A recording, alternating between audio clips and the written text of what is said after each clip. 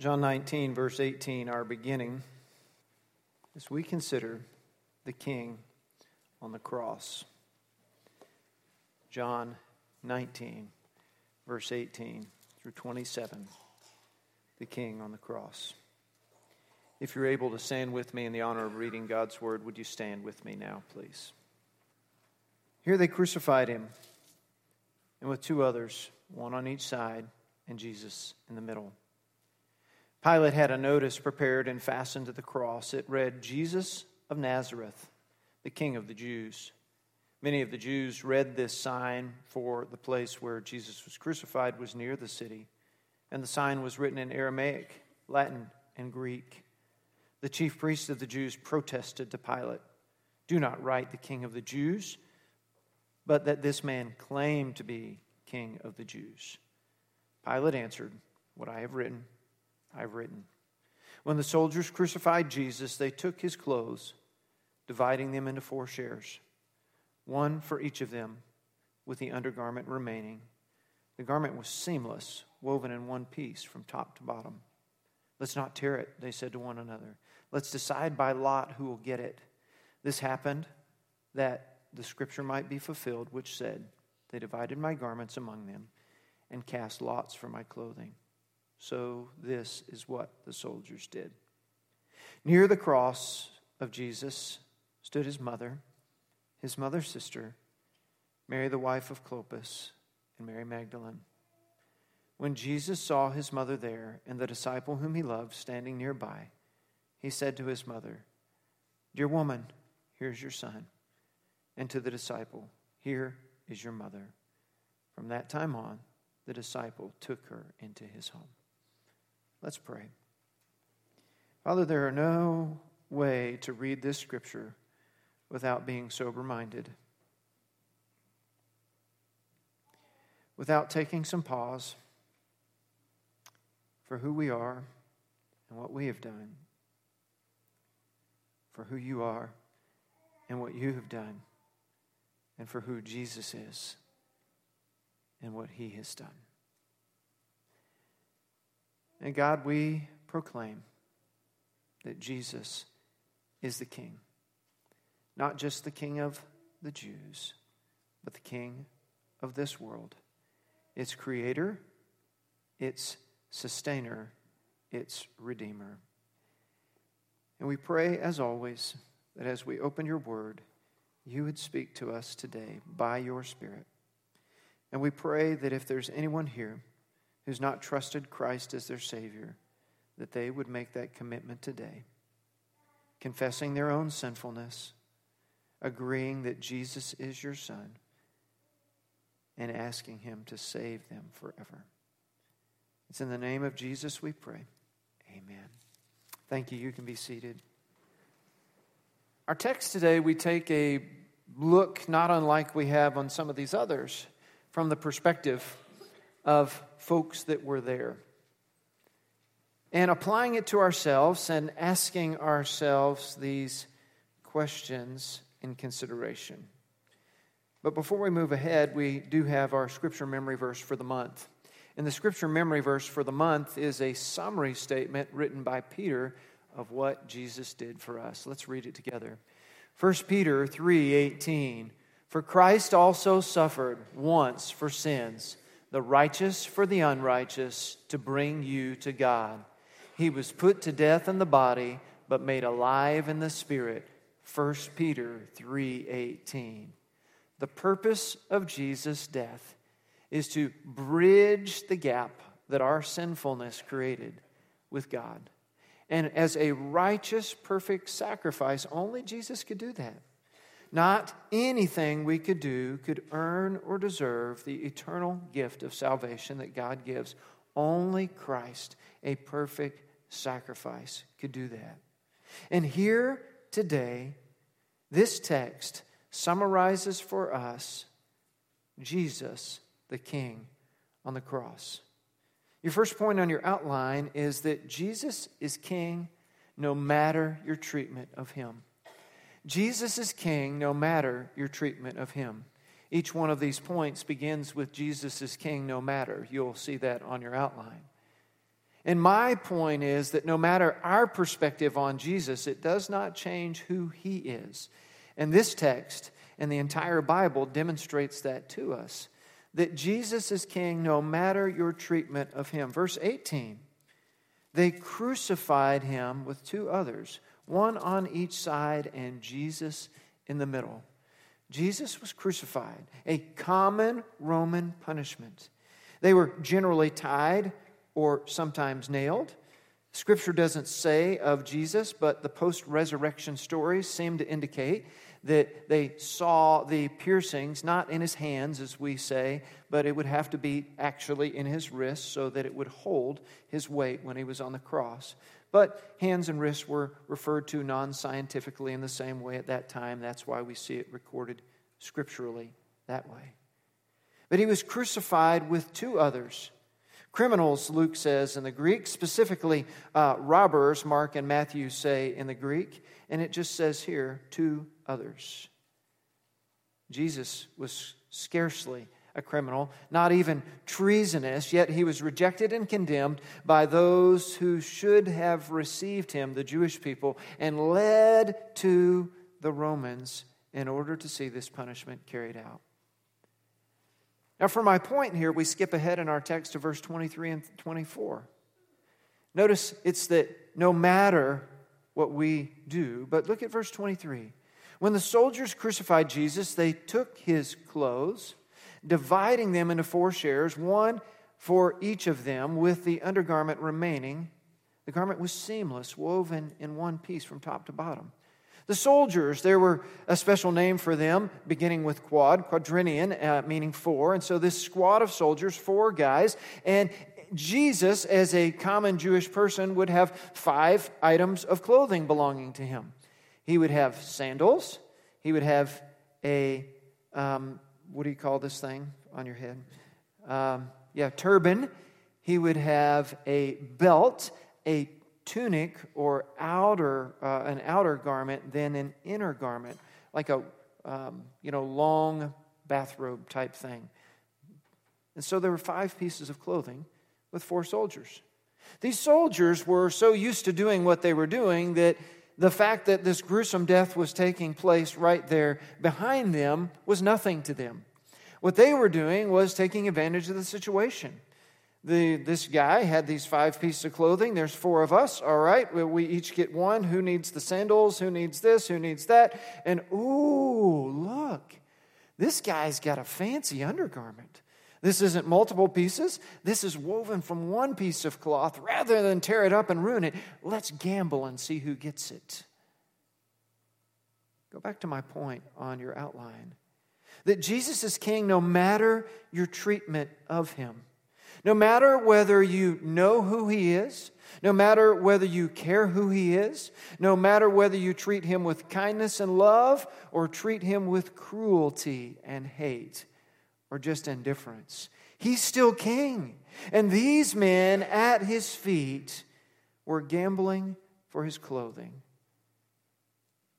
John adds at the end of verse 24 that this happened that Scripture might be fulfilled, which said, they divided my garments among them and casting lots for my clothing. You probably have a footnote that tells you that that's from Psalm 22:18. Another one of those very specific prophecies of Jesus. Another reason we know that He's the King. We know that He was prophesied because too many things, hundreds of them over His lifetime, were specifically prophesied and specifically fulfilled.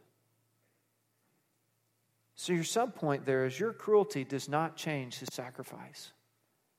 No matter how you treat Jesus, indifferent or even outright cruel, hateful, despicable, treacherous, your cruelty does not change His sacrifice. No matter how mean you are to Jesus, no matter how you spit vile words at Him or about Him or His followers or His word, the Bible, it doesn't change the fact that He gave His life to pay the penalty for your sins. God so loved the world that He gave His one and only Son, Jesus, that whoever believes in Him won't perish but have everlasting life. God loves you that way. So your question asks, what's the worst thing I've done to Jesus? Well, I didn't crucify him. I mean, that was like 2,000 years ago, and that's kind of gross, and I wouldn't do that sort of thing. I'm not that kind of mean. But think about it. What's the worst thing you've done to Jesus? Have you betrayed him? You could have bared testimony to his name, yet you turned and didn't say anything. Have you spoken ill against him? Have you used his name in vain? Have you committed a sin, any sin? All of us have. What's the worst thing you've done to Jesus? We think of crucifixion as the worst thing that anyone could have done to him, but we have all sinned and all fall short of the glory of God. And those sins led to Jesus' death. And those sins will lead to our death unless we trust him as our personal Savior and Lord. So he's the King, no matter how we've treated him. Let's move on your outline. The second major point for you there is that Jesus is King no matter your motives. No matter your motives in relation to Jesus, no matter your motives in relation to the cross, no matter your motives when you consider Christianity, Jesus is still King. Verse 19, that Pilate had a notice prepared and fastened to the cross. It read, Jesus of Nazareth, the King of the Jews. Now, each of the Gospels record this slightly differently. We know the Bible is not a strictly scientific book. It's not a report, or a doctoral dissertation or anything like that, where everything has to be absolutely perfect. And so it's not uncommon that, people when they read a sign would get a few words wrong, but the basic of all four Gospels is the same, that Pilate wrote down that Jesus was the King of the Jews. Now, Pilate's motive in proclaiming him King of the Jews was to put it in the face of his Jewish subjects who he knew were trying to frame Jesus, but also Pilate put he is the King of the Jews so it would look like Jesus was treasonous, so he would have the legal protection should anybody come back against him and say, hey, you shouldn't have killed that guy. So Pilate was both going after the Jewish leaders and protecting himself, right? Legally. So his motives were not good to say that Jesus is the King of the Jews. But think about it. Whether his motives were right or not, his statement was true. Whether he believed it was true or not, it was true. That Jesus is the King no matter what your motives, no matter what you're thinking behind the scenes. Look at verse 22. The chief priest had confronted him about this, and he says, what I have written, I have written. I'm not changing it, he says. I don't care what you guys think. He exposed their folly, and though he was weak-willed and didn't keep Jesus from being crucified as he had the power to, now he stands up to them with the little spine that he has and says, what I've written, I've written. Your first subpoint there is that your will does not change his sovereignty. Whatever you think about Jesus, whatever your motive is in consideration of Jesus, doesn't change the fact that he is King, that he is sovereign. Sovereign means that he has rule. Sovereign means that he has reign. He has authority and the power to carry this out. No matter what you think does not change that about Jesus. You can think anything you want. It doesn't change it. Hebrews 9:12 says of Jesus, he did not enter by means of the blood of goats and calves, but entered the most holy place once for all by his own blood, thus obtaining eternal redemption. Jesus is sovereign and sinless and paid the penalty for our sins with his blood on the cross. But we don't treat Jesus that way. All of us at times have motives in the way we use Jesus. Yes, I said that. We try to use him for our purposes, which leads to your next question. Your question there is, what would I like Jesus to do? If Jesus was, a heavenly genie in a lamp and you could rub the lamp and Jesus would come out and you could say, Jesus, I want my wish. I only get 3 wishes, like the, Aladdin story or whatever. If you could make Jesus do anything you wanted him to do, what would it be? Well, some of us have some dreams or fantasies or wishes. We're like, man, I really wish I had a house like this, or I really wish I had this car. I really wish I was married to a person like this, or I wish I had like $10 million. All of us have some sort of conception of something we'd like Jesus to do for us that most of the time we know, well, you can't ask Jesus to do that. But sometimes it's like, I really wish Jesus would change this about this person. Oh, what does he need to change about you that you're not willing to change? I really wish that I could have a job like that. Well, is there anything he's told you to do in order to prepare yourself that you might have a job like that? All of us have motives that sometimes are not good in the way we relate to Jesus. And my point is to show us from Pilate's motives that we have motives as well. For us to consider our sinfulness in the face of Jesus as a king. 1 Peter 2:24 says of Jesus that he himself bore our sins in his body on the cross so that we might die to sins and live for righteousness. By his wounds we are healed. And no matter what our motives are, no matter what we're thinking we might get from Jesus, we need to be reminded of that Jesus gave himself for us that we might receive righteousness. Friends, we need to confess our sinfulness in relation to our motives with Jesus. So he's king no matter our treatment of him. He's king no matter our motives. Our third major point, Jesus is king no matter your understanding.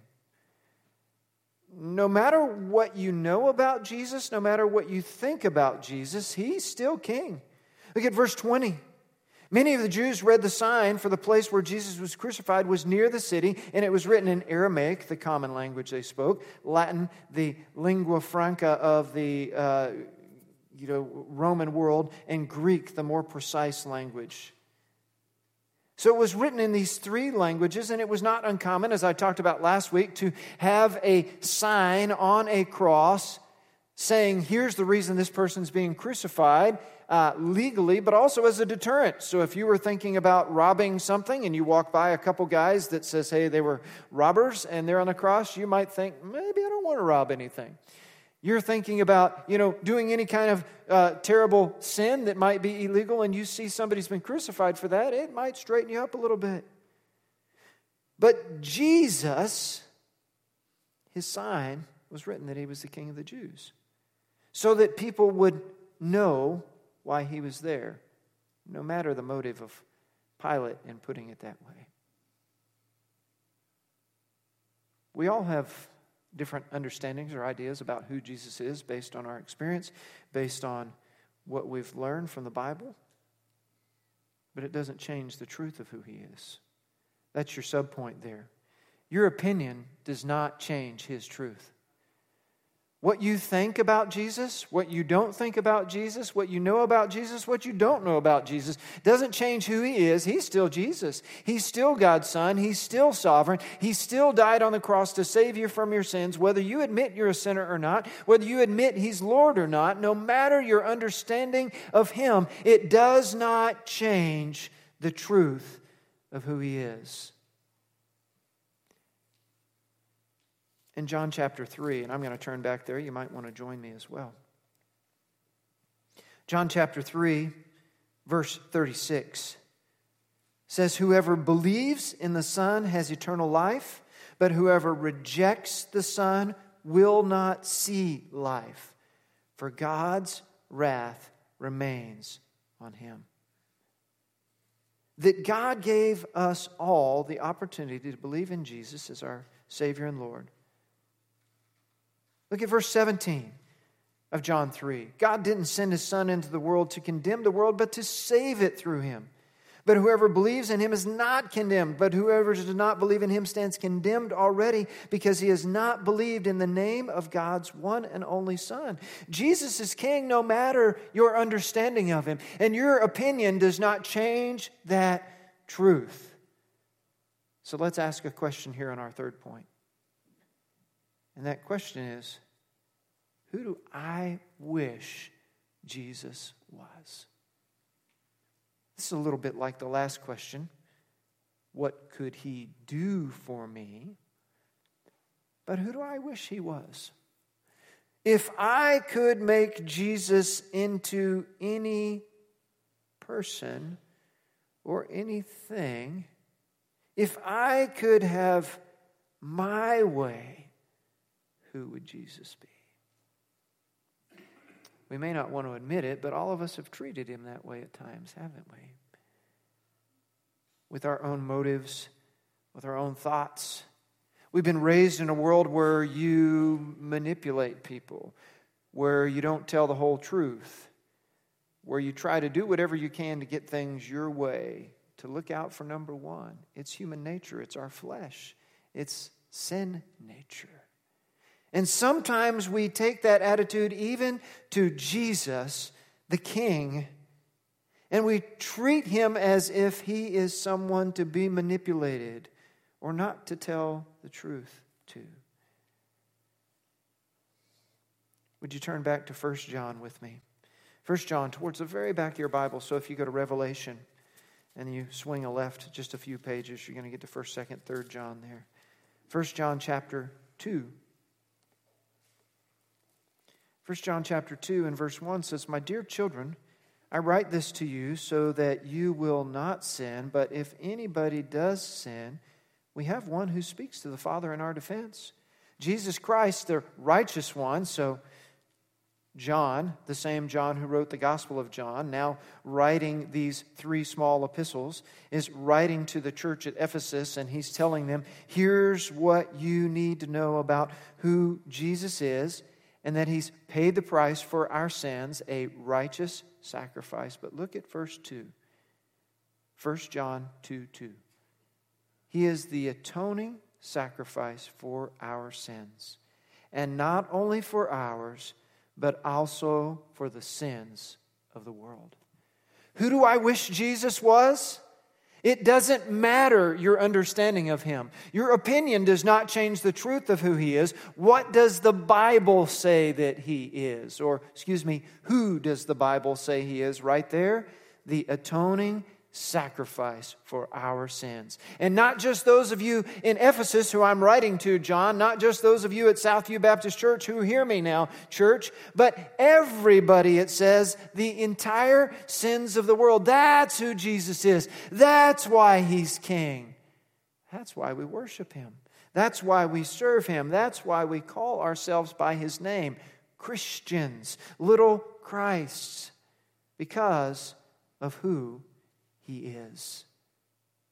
If you're in 1 John chapter 2, you might need to turn the page like I do to chapter 3, verse 5. 1 John 3:5, look at what it says there. "But you know that he appeared so that he might take away our sins. And in him is no sin." Jesus, completely righteous, came to pay the price for everyone who ever lived and everyone who ever sinned, to atone for their sins, to take away our sins, to give us a right relationship with God. I love the scripture, Romans 6:23. Romans 6:23, you can do a simple bridge illustration with. I've done it on a whiteboard, I've done it on paper, I've done it on napkin, I've done it in the sand. I can do it in the sky right here in front of you, right? The wages of sin is death, but the gift of God is eternal life through Jesus Christ our Lord. That all of us, our sin earns us the wage of death. And because all of us have done wrong, that sin earns us the wage of death. And if you look at that like a cliff, you're on one side. But on the other side is the gift of God that is eternal life. And imagine these two cliffs. And there's no way to get across. Nothing good you do can span the gulf greater than that of the Grand Canyon. But that scripture says the gift of God is eternal life through Christ Jesus our Lord. That's when you draw a cross as a bridge between the two sides of the canyon. That Jesus is the bridge that leads you to eternal life. Jesus is the bridge and the way that you get saved. Jesus paid the price for your sins. He's king no matter our understanding. Our opinion doesn't change who he is. And anyone, no matter who they are, all of us as sinners can trust him as our Savior because that's who Jesus is.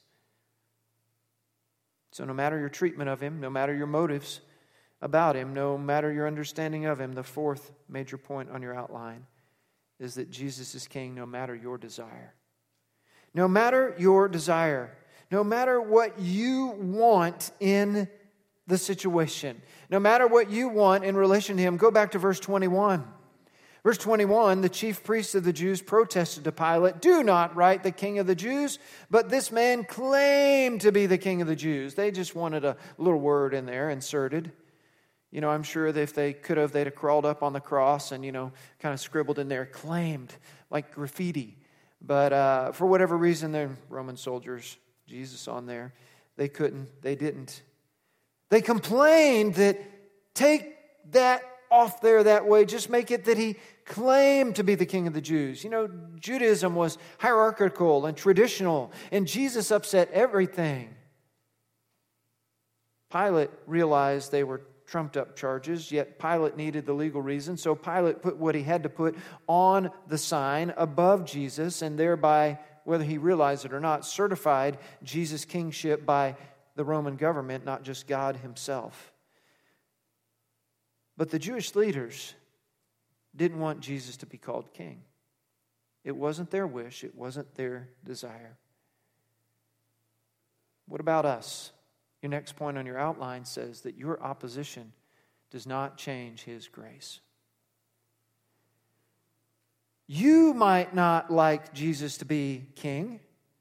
You don't want him to be known as God's son. You don't want him to be known as king forever. You don't want him to be known as your creator, the lover of your soul, the one who died for your sins. There might be a million reasons why you are opposed to me saying that Jesus is king, but what you desire about him is not changed by who he is. Your opposition doesn't change the grace that he gave. The fact that he loved you, that he died for you, and even in your opposition, because of your opposition, he gave himself for you. Would you turn back with me to Ephesians chapter 2? You guys know I love Ephesians chapter 2. I used it as my gospel invitation in our Easter pageant a few years ago. Ephesians chapter 2 speaks to this now. Ephesians 2 and verse 1 says, "As for you, you were dead in your transgressions and sins, in which you used all of us, the ways of the world, and the ruler of the kingdom of air, the spirit who is now at work in those who are disobedient. All of us also lived among them at one time, gratifying the cravings of our sinful nature and following its desires and thoughts. Like the rest, we were by nature objects of wrath." Every person who ever lived is summed up right there in those three verses, that we were all sinners, and our sin earned us the wrath of God because of our sinfulness. Verse 4. "But because of his great love for us, God, who is rich in mercy." But because of his great love for us, God, who is rich in mercy, what's verse 5 said? "Made us alive with Christ, even when we were dead in our transgressions. It is by grace you have been saved." Your opposition to who Jesus is does not change his grace. He loves you and he died for you because of your sinfulness. What's it say in verse 6? "And God raised us up with Christ and seated us with him in the heavenly realms in Christ Jesus, in order to show that in the coming ages he might show the incomparable riches of his grace, expressed in his kindness to us through Christ Jesus. For it is by grace you have been saved through faith, and this not from yourself, it's a gift of God, not by works, so that no one can boast." No matter how we feel about Jesus, no matter our motives, no matter our desires, it doesn't change the fact that he loved us enough and gave his grace for us. So you've got a question there. How have I fought Jesus? Have you fought against God's grace? Have you fought against God's will? Have you fought against God's love? All of us have. Some of us still are. He gives us this amazing love that, as you've heard me say before, no matter where you've been, no matter what you've done, no matter what's been done to you, God loves you. And He offers you grace that is abundant life here on earth and eternal life in heaven if you'll only trust Him. So Jesus is King no matter our treatment, no matter our motives, no matter our understanding, no matter our desire. Your fifth major point today is that Jesus is King no matter your need. No matter your need. Back to our key text in John chapter 19. Jesus is King no matter your need. Verse 25, 26, and 27. Near the cross, this transition to the what's to follow. Near the cross of Jesus stood, and it names 4 different ladies. His mother, Mary. His mother's sister, Mary the wife of Clopas, and Mary Magdalene. Now, it's with a little bit of confusion that it actually may be 3 ladies, because it's attested elsewhere that Mary's sister was married to a guy named Clopas. So is this somehow wrong? There's no commas in the Greek. There's 3 to 4 ladies at the base of the cross. I'm sorry, again, it's not precise. There are some debates on it, but I don't think the debates on whether it was 3 ladies or 4 ladies and how many of them are named Mary at the bottom of the cross matters. Of course, then there's the thing about Mary Magdalene. Mary Magdalene sometimes has been attested as the sinful woman of Luke 8. There's not any evidence of that, but we do know that she probably had a checkered past and was amazingly transformed by grace, hence her great love for Jesus. So these ladies are at the base of the cross, and then look in verse 26. When Jesus saw His mother there, we know who that is, and the disciple whom He loved, that's John, who wrote the Gospel of John. He doesn't call himself by name in a place like this because he doesn't want to brag on himself, but he did have a special relationship with Jesus. It very well may have been that John, the disciple, was the youngest of the disciples. He may have been a teenager, and for whatever reason, maybe personality, disposition, maybe his youth, Jesus embraced him a little closer than others. Peter, James, and John, the 3 inner circle, but even John had a special place in Jesus' heart. So John, the disciple, is here. The women are here. Are any other disciples here? We don't know from this text. But John, his beloved disciple, is here. And look what he says. When Jesus saw His mother there and the disciple whom He loved standing nearby, He said to His mother, "Dear woman, here's your son." Now, don't make too much of the fact that He doesn't call her mom or mama or some pet name or something like that. Some people have made too much of that. In the Hebrew culture, it was approved, okay, cultural, to call your mom woman. It wasn't like you were being disrespectful to her. But here's the other thing that's happening here, and the reason He may have pronounced this as dear woman. Go on in verse 27. And to the disciple, here is your mother.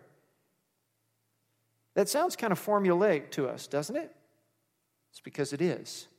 Jesus was making a pronouncement, unofficial though it may have been, but common in their culture, to give someone in your family to another family to care for, and you would make a pronouncement just like that.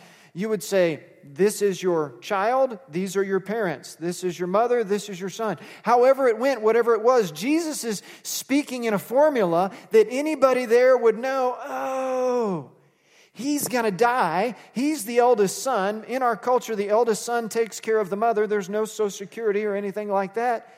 And so since he's going to die, he's saying, Mom, this guy here is going to take care of you now. Guy over here, they might not have known who he was, John, the beloved disciple. You're now going to treat her like your mom for the rest of her life. She's yours. Jesus is king no matter your need. Mary's heart had to be breaking. I cannot imagine seeing my child in such pain as Jesus had to be in on the cross and treated so wickedly by so many people. Her heart had to be breaking to see Jesus there. Yet Jesus, in His strength and with dignity and with solidness or soundness of mind, in the spite of the fact that His body was near death, makes this legal pronouncement to Mary and to John that you're family now. I'm not going to be here on earth to take care of you anymore, Mama. John will take care of you. John will love you like I would love you. John will keep you in his home while you're old and gray. John will be the one that mourns when you are buried.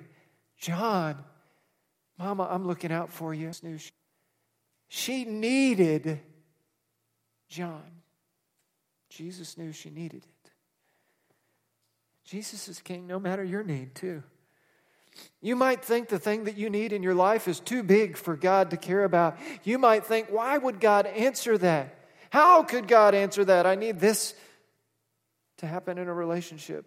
I need this amount of money to pay off my debt. I need this kind of margin to make this happen in my life. Jesus knows your need. And God has grace for you. And God has love for you. On the cross, God provided John for Mary through Jesus. What now could God provide for you? Your next point there is that your situation does not change His love. No matter how difficult your situation may seem, God's love doesn't get any less. God's love doesn't get any more. And Jesus does not get any less able to answer the need of your life. That no matter how scary, no matter how difficult, no matter how long, no matter how trying your situation, it doesn't change God's love for you and the fact that He desires to bring a change in you and He desires to bring a change in your situation and He desires to provide for your need. Isn't that amazing? Romans 8:32 says, God didn't spare His own Son, but delivered Him over for all of us. God loves you. God will provide for you.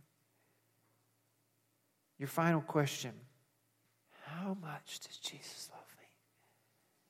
I want to use Scripture to help answer that question for us, and I want you to write them down too. Galatians chapter 3. Turn back in your Bible to Galatians. So get through John, Acts, Romans, 1st and 2nd Corinthians, then Galatians. Galatians chapter 3 helps answer this question for us of how much does God love us? Verse 10, it says, all who rely on observing the law are under a curse, for it is written, cursed is everyone who does not continue to do everything written in the book of the law. In other words, we're up the creek if all we have is the law.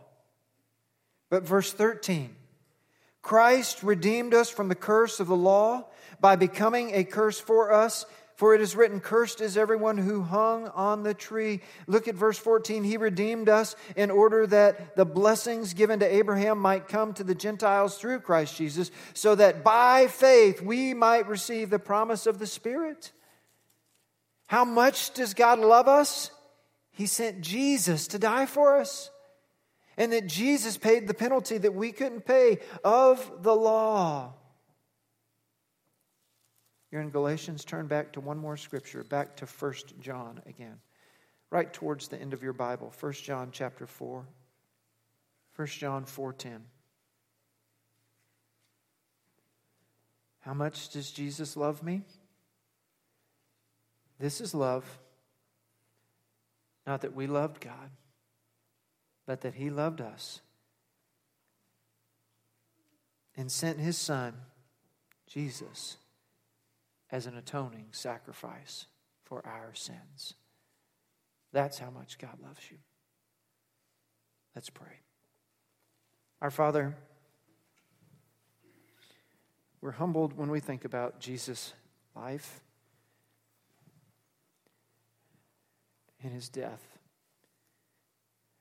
And that his death on the cross means so much to us because of what it does for us. And that he's king no matter how we feel, no matter what we want, no matter what we need, no matter how we treat him, that Jesus is king. And whether Pilate understood it right or not, proclaiming him King of the Jews, it is the truth. That he's not just king for Jewish people. He's king for all people, as our final scriptures in Galatians reminded us. So God our Father, it's our prayer that each of us would turn to Jesus for whatever we need. Not trying to manipulate or use him, but to humbly come before him. That he might change us, that he might change the situation, he might work a miracle, that you would get the glory. And God our Father, it's our prayer that that miracle may need to be someone trusting Christ as their Savior and Lord. They've lived life their own way. They've made their share of mistakes. They've hurt themselves and they've hurt others. And yet, you love them. And they need to surrender. And if there's somebody here like that today, whether it's a child or a teenager, an adult, would they make that commitment today?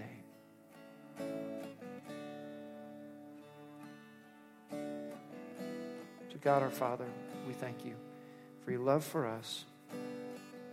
We worship you and your Son, Jesus. It's in his name we pray.